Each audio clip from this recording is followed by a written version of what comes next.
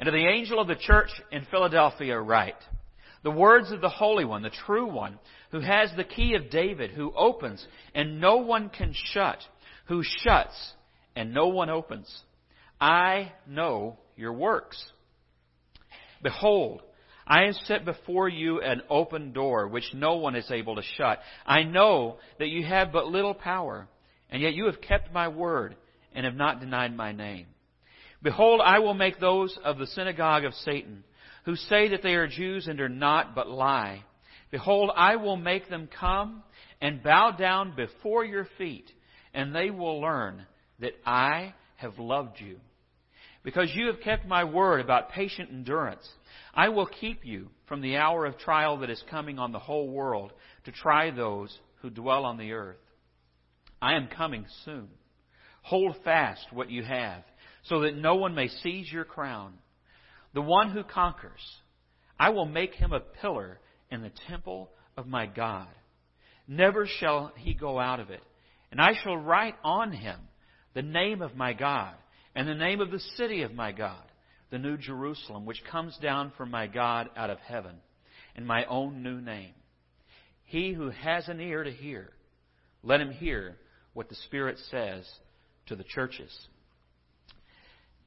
This is the sixth of the 7 letters. And in these letters, he begins them all kind of similarly. You know, he says to the angel of the Spirit in the church and all of this good stuff, write. And John then starts in, usually with something that's going well. He will say something like, I know your deeds, or I know your works. And then he'll say, you know, you've been strong, and you've done this, and it's all good. And then he'll say, but you got a problem. Well, there are 2 exceptions to this rule. Really, well, I guess 3. There's 2 that don't have big problems. But there are 2 main exceptions. Philadelphia is one, and Laodicea, that we will look at next week, is the other.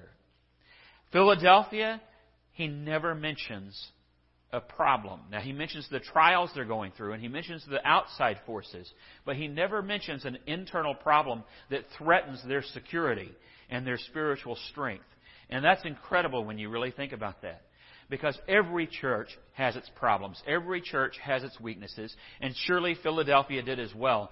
But when whatever it is that those weaknesses would be are either being honestly and openly dealt with to the point or are minimal enough that Jesus doesn't even bother to take the time to mention them, you know you're in a good place. You know what I mean? That would be great, wouldn't it?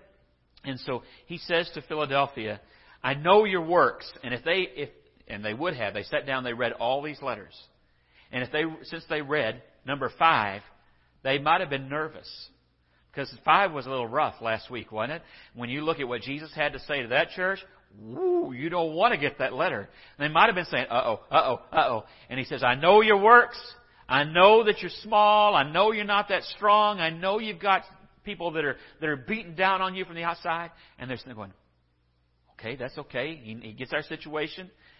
And I want you to hold on. And I want you to withstand. I want you to continue being people who can patiently endure trial and still hold on to their faith. And they go, okay, he's still in the first shoe. When's the second shoe coming? And he says, he who has an ear to hear, let him hear what the Spirit says to the churches. And they all went, oh, good. There had to be like a sigh of relief that service, right? Where they're, oh, good, that's not so bad. Woo-wee. So they had to feel pretty good and encouraged by the letter. But more than that are the things that he says specifically that we want to get into. Now, I will just warn you this morning, my printer did me wrong, and I came here, and that printer did me wrong, so I am flying blind on this, so to speak. The city of Philadelphia, not in Pennsylvania. Let's get that out of the way. Where's the biggest pencil in the world? In Pennsylvania. That's my sister's joke. That's not where they are. We're still over there in Asia. And, of course, you can see it. It's right there between Sardis and Laodicea. The printer spoke in tongues this morning, and it might have worn off on me. But they're there between Sardis and Laodicea. It was a city of trade, a city of agriculture. So they had, a lot of people coming through all the time, and the markets would have been a big deal. But Philadelphia, like the other 6 cities, significant to Jesus, not necessarily significant to the rest of the world as much. It was named after King Atticus II Philadelphus. Is that how you say that? I don't know. You're an English minor, and it's not English, so I don't know why I looked at you. I have no idea. But it was named for him and named City of Brotherly Love, as you already know, because you know about our Philadelphia, because he and his brother loved each other very much, and so they named the city in their honor and all that good stuff. And this is all that's left in that picture there. You got some pillars and some foundations and the hill behind. And, there are two things about that. It is incredible in some ways that we have as much as we do from a city that's 2,000 years ago. And you look at the ruins of these different places as we go through. Ephesus, actually quite a bit. You have the amphitheater and stuff. But really, it's pretty incredible that we have anything more than dust. And that itself is the second thing. That's a good reminder, isn't it? All the things that we sweat over, all the things we work so hard on, all of that stuff. You see that? You'd be lucky if it makes it there. Nobody's chariot parked out in front of their house is still parked there in the ruins of Philadelphia. It's long gone. So, you might as well just admit it. That thing's going to wear out. You're going to buy one from Ralph, and then that one's going to wear out. That's just the way it is, right? It's going to turn into dust. So, it's just the way. Is that good? Okay. I owe him this week, so, somebody go buy him a truck. The truth is that what we chase after is so temporary. And that's not the part of the letter really so much. But it's a good reminder when we look at these ruins. Just how temporary so many things are.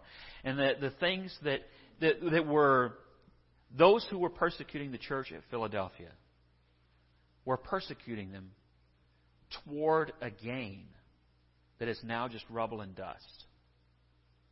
But where is the church that was at Philadelphia? Those people are, as we read both in this letter and in our call to worship this morning, are before their God. In our call to worship, that passage said, those who have made it through all of this persecution, all the Roman Empire and some of the people like the silversmith who persecuted Paul, those people threw everything they had at the church. And what did it get them? It got those people judgment. And what did it get the church? Victory. They stood there surrounding the throne of God, surrounding His throne, the one who delivered them, praising Him for deliverance. And He says to them, you will know no more hunger, no more thirst, no more sickness, and I will wipe away every tear. They didn't lose. So whatever they went through, whatever hardship they faced, however much was stolen from them. Some of them were taken from their homes. Some of them put to death. Some of them, their spouses, were imprisoned. Some of them executed. For all that they lost, they won 10, 20, 100-fold, just as Jesus said that they would. And it's incredible to know that God keeps all those promises. And it's also a sober reminder to know that the stuff that's offered to you as an alternative is dust. Just nothing but dust. Jesus tells them these things. In verse 8, He says, I know your works. And I mentioned, you might be nervous about that. But this church, He says, I'm proud of you.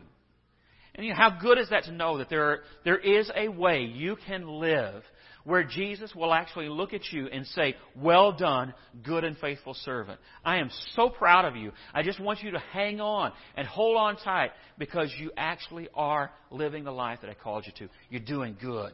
Okay? Just remain faithful. In verse 9 to 10, He says, and I've got a door. And I want to look at this. Go back in your Bibles and put your eyeballs on this. Actually, you know what? Before I get there, I'll come back to the 8. I want to come back to 8 in a minute. Y'all just put a bookmark and throw it at me if you have to. Verse 9. Behold, I will make those of the synagogue of Satan who say that they are Jews but are not, but lie. Behold, I will make them come and bow down before your feet, and they will learn that I have loved you, because you have kept my word about patient endurance. When we get this picture here of Jesus as one who holds the door open, He then addresses their critics and says,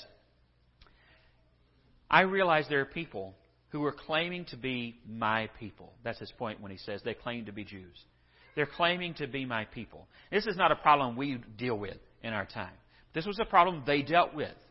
There was Roman persecution of the church, but there was also some Jewish persecution of the church. It wasn't huge and in great numbers, but it existed, and in certain places, they really caused a lot of trouble. They were part of the riot that started at Ephesus, and several times Paul had that problem, and so did this church. And of course, their argument was, you guys are a bunch of heretics. You Christians are crazy. You shouldn't be following Jesus. You ought to be listening to what we believed all the time. And that was if they were the good ones. Some of them were more corrupt, and they had a twisted, perverted version of Judaism. He says, and those guys are just plain liars. They're not just wrong. Some of them were were wrong about Jesus being the Messiah. Some of them had a perverted Judaism and persecuted the church. He says, listen, don't let that get to you. Because not only will I expose the falsehood that's there, I will have them bow down to you in humility and admit that you were only holding to what I told you to hold to, and that my gospel was true and right all along, and that I love you. You hold on. I will silence your critics. I'll take care of that. You just do what you know is right. Now let me go back up to verse 8 because I love this part. When he says, after he says, I know your works, he says, I've set before you an open door which no one can shut. I know that you have but little power, yet you have kept my word and have not denied my name. This idea of keeping the door open. Go back up to verse 7. The words of the Holy One, the true One, who has the key of David. This is Old Testament talk that he's got. He's going back to a phrase that was used about a doorkeeper who would hold the door open because of God had said, He will hold it open, and you will receive my protection, and you will receive my blessings, and you're going to get your kingdom back. This was when Israel was undergoing persecution themselves. And so immediately this communicates to the church at Philadelphia. Man, we've heard those words before. Oh yeah, He's delivered us before. And they describe, or this describes Jesus as being the one who holds the keys of David. He has the authority, the only one who can say who gets in and who gets out. That was part of the message. If you go back to the Old Testament, it says who gets in and who gets out. And those that don't belong, He will shut the door and lock it. And those that belong, He will open it up and throw it open. And you will be able to come on in. And Jesus says, those guys are telling you, you don't belong here. You don't belong here as God's people. And I'm telling you, I am the one who holds the door open, and I don't care what anybody says about you. You're mine. Nobody can shut that door and say they don't belong here. I don't care what you've done in your past. I don't care how you were born, to whom you were born, what shape or color you are. If you're mine by faith, you're mine by faith, and no one can close that door. You belong right here with me. Don't let them fool you. There's just this image of the authority of Jesus, but also of the welcome of Jesus. Later on in the book of Revelation, He will describe the city of God, which He says here, He's going to put the name of the city of God right on you. So, part of the picture here. He will describe it as a place where the gates never close. You know the old hymn, the gates swing outward never? That's a weird phrase, but you know the song. The whole image is, ain't nobody going to shut the door on you. When God wants you here, He keeps the light on for you. Little Motel 6, you know. He keeps the light on for you, and you know you always have a home in the kingdom of God. Don't ever let anybody fool you. They needed to know that. When part of the persecution they were receiving was not just the Roman stuff, but when there's some that has a bit of the Word of God mixed in it, and they start to question, well, are they right or are we right? And if they're right, we're not even faithful. He says, no, I know you're faithful. And don't let anybody tell you that I've slammed the door on you, because I have not. And nobody but me has the right to say whether you're in or whether you're out. Only Jesus. So it's an important part of that that picture. He commends them in verse 10 for having been faithful and patient. He says, you have patiently endured what you're going through. Isn't that a hard thing sometimes to do? We might be able to get through things, but to get through something and be patient while you do it. Listen, I can drive through Manhattan. That's no problem.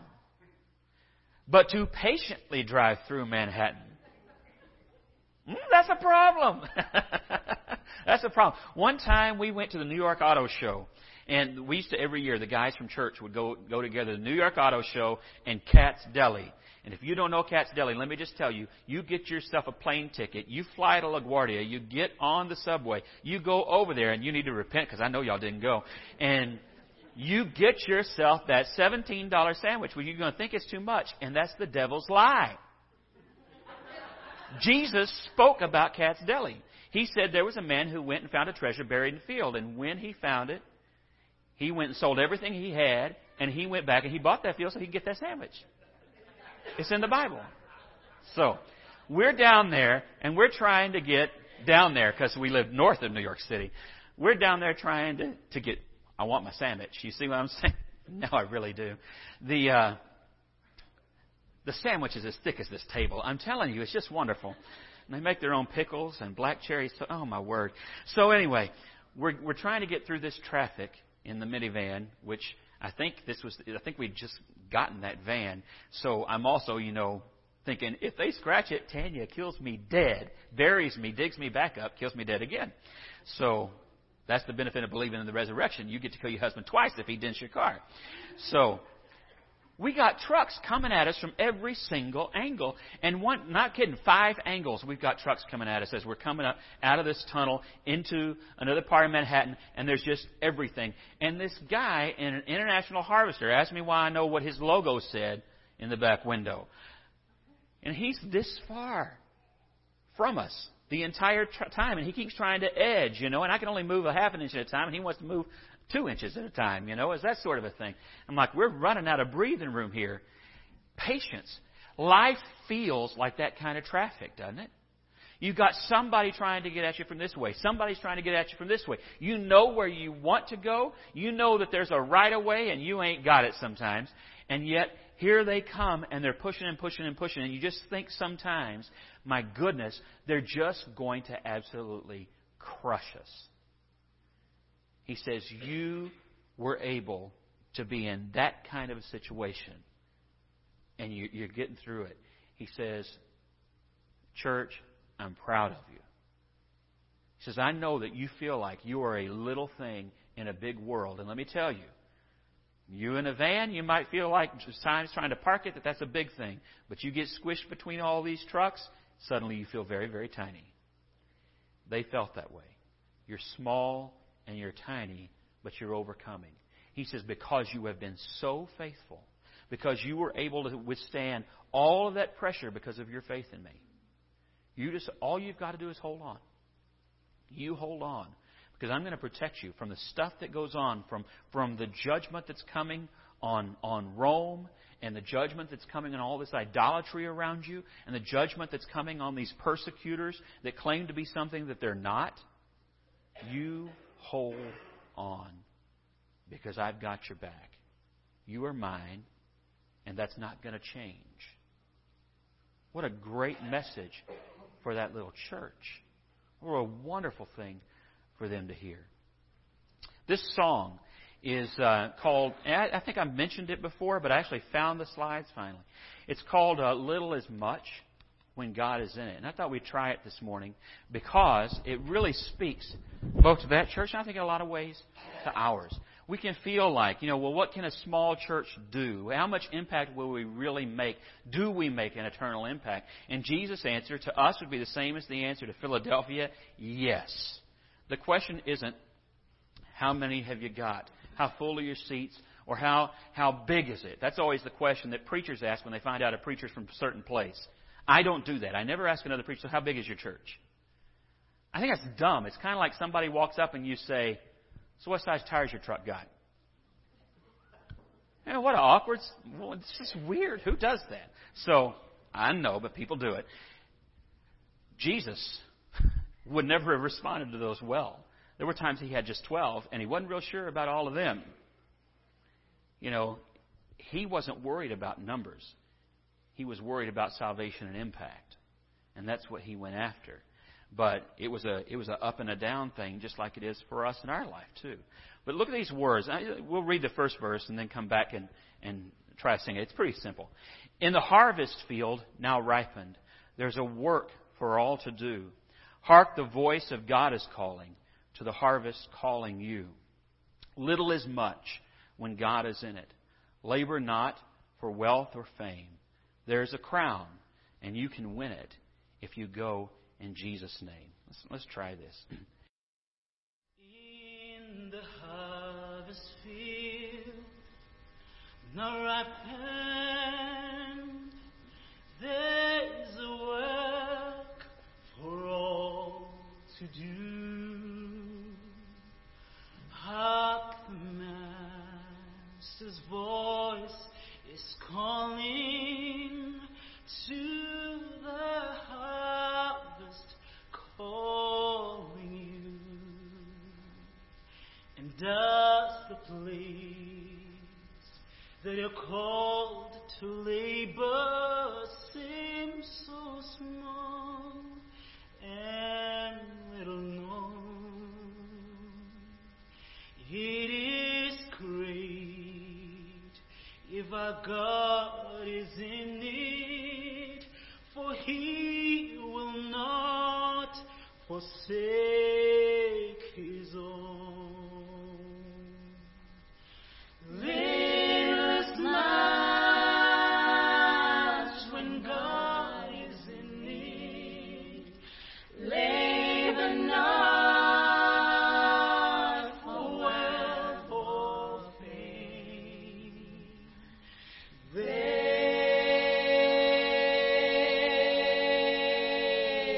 a crown, and you can win it if you go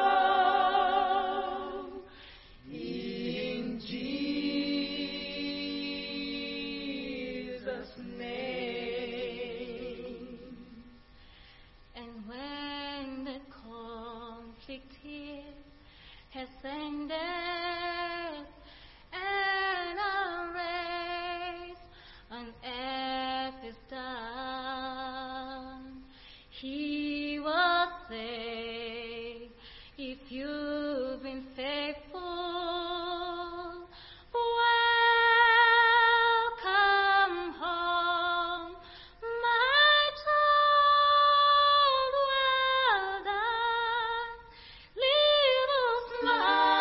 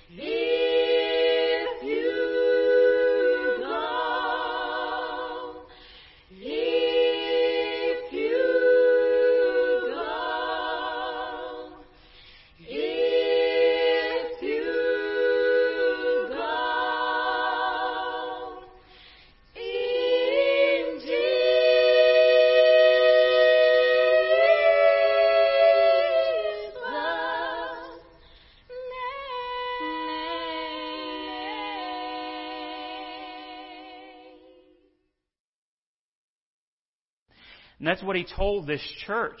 He says, don't let anybody try and tell you that they will steal your crown. Don't let anything come along that will knock this out of your hands, because you really do have this. Verse 11, hold fast to what you have so that no one may seize your crown. And then He makes promises like He does to every church. To the one who conquers, you will be a pillar in the temple of God. Now that might not so much speak to us. What does that mean to be a pillar? Is that like a pillar of the community? What's he talking about? In ancient Greece and in ancient Asia, you had different temples. This one's in Athens because the one in Philadelphia is dust. But this gives us an idea of what the one in Philadelphia would have looked like and what it would have been in their head.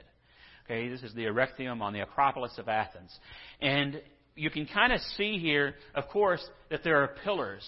But one of the images they would have had in their heads is these pillars that were over here to the right, which were actually statues of these sisters, ladies. And what he's giving them is this image.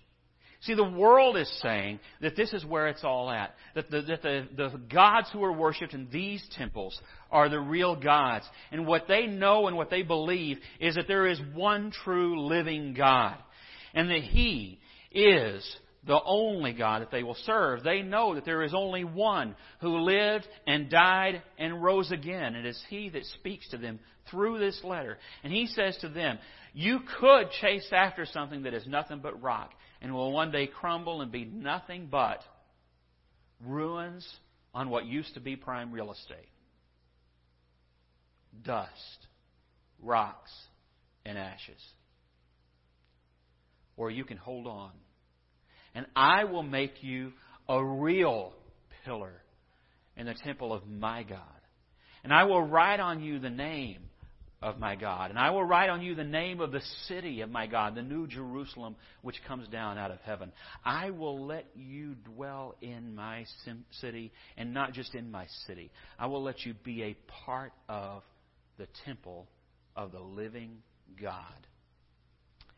You'll never have to leave. You are a permanent fixture of my temple. The pillars don't go. Nobody will ever be able to tempt you away, scare you away, judge you away. You will be in my home and in my temple.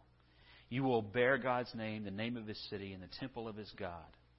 And all this is language that ought to be even familiar if you're not familiar with Revelation, but you are with more of the New Testament. In the book of Hebrews, he uses very, very similar language. Chapter 2, starting in verse 17. He came and preached peace to you who were far away, and peace to those who were near. And he's kind of a reference to far away, usually meant to those of you who are Gentiles. Those who were near, those who were brought up in Israel. He came and preached peace to those who were far away, peace to those who were near. For through Him we both, Jew and Gentile alike, have access to the Father by one Spirit. Consequently, because He has called all of us to Himself, you are no longer foreigners and strangers, but fellow citizens with God's people and also members of His household. Do you feel the same kind of pulling you in? You're citizens. You're a part of His country. You're a part of His city. That's getting one circle in, right? You're a part of His household. You're a further circle in. What else did he say? Built on the foundation of the apostles and prophets, with Christ Jesus Himself as the chief cornerstone. In Him, the whole building is joined together and rises to become what? A holy temple of the Lord. He says to you, every single one of us can identify with the promise given to Philadelphia, because we are being built into a living temple of the living God. If you hold on, you don't just get to live in His country, the kingdom of God. You don't just get to live in the city of God, the New Jerusalem. He says, I am calling you right up to my front porch. Those pillars right at the front porch of that temple, the image that Jesus chose to use to describe His promise to them of security and salvation, was prominent, wasn't it? He didn't say you get to be the closet door at the back of the building. He didn't say you get to be the flush handle on the men's room at the temple of God's house. Although, to be quite honest, compared to hell, I will take being the flush handle in the temple of God, okay? And some of you would think that's probably quite appropriate, but that's fine. And it probably is. But he says, I'm so proud of you, Church of Philadelphia. I'm so proud of you. I'm going to put you as the pillars right out there at the front because you've endured. You have lived such a life of faith. I want people to see your example. And he says the same thing to you. You go through things that may, when you measure the pressure you're under, may be just like what they went through. May not be persecution from a religion or a false religion or an idolatry or a world government, but it may be pressure put on you by family, put on you by work, put on you by circumstances, and you're patiently enduring. Hold on. Because this is the promise to you too. Everything on that list that's there for them is yours. You will be a temple of the living God. You'll never leave. You'll bear God's name permanently emblazoned on you. Kind of like, you put in the front of your books, from the library of. Right there on your forehead. This person, this man, this woman, this soul, this child of God belongs to. And whose name is going to be right there. There are so many things that we could wrongly put there. This soul belongs to. And where you work. This soul belongs to. And where you went to school. This soul belongs to. And some person who's overbearing and manipulates you and controls your life. This soul belongs to 7 o'clock TV. This soul belongs to. How many things could we put there? But the church in Philadelphia had their priorities right. He says, even though you're little, little is much when God is in it. And he says to them, and I am in you, and you are in me, and it will be that way for eternity. If you need to make sure today that this soul belongs to, is filled in with Jesus Christ. We do that by confessing Him as our Lord, putting our faith in Him, being buried with Him, and being raised with Him, being made His own, being clothed in Christ, as Galatians puts it. That's how we do that. If it's time for you to be baptized, then it's time. If you're a Christian that you don't know that that's the letter that you would get. Maybe you're afraid you would have gotten last week's or maybe next week's. Doesn't have to be that way. I'm sure Philadelphia had people in it that were really struggling with endurance, really struggling with having the right priorities and putting God first. To them too, he said, no, my door is open. I'm the one who holds the keys, and I want you to come in. And he says the same thing to you. If you need to rededicate yourself this morning and recommit yourself to life in the kingdom, we give you an opportunity as we stand and as we sing.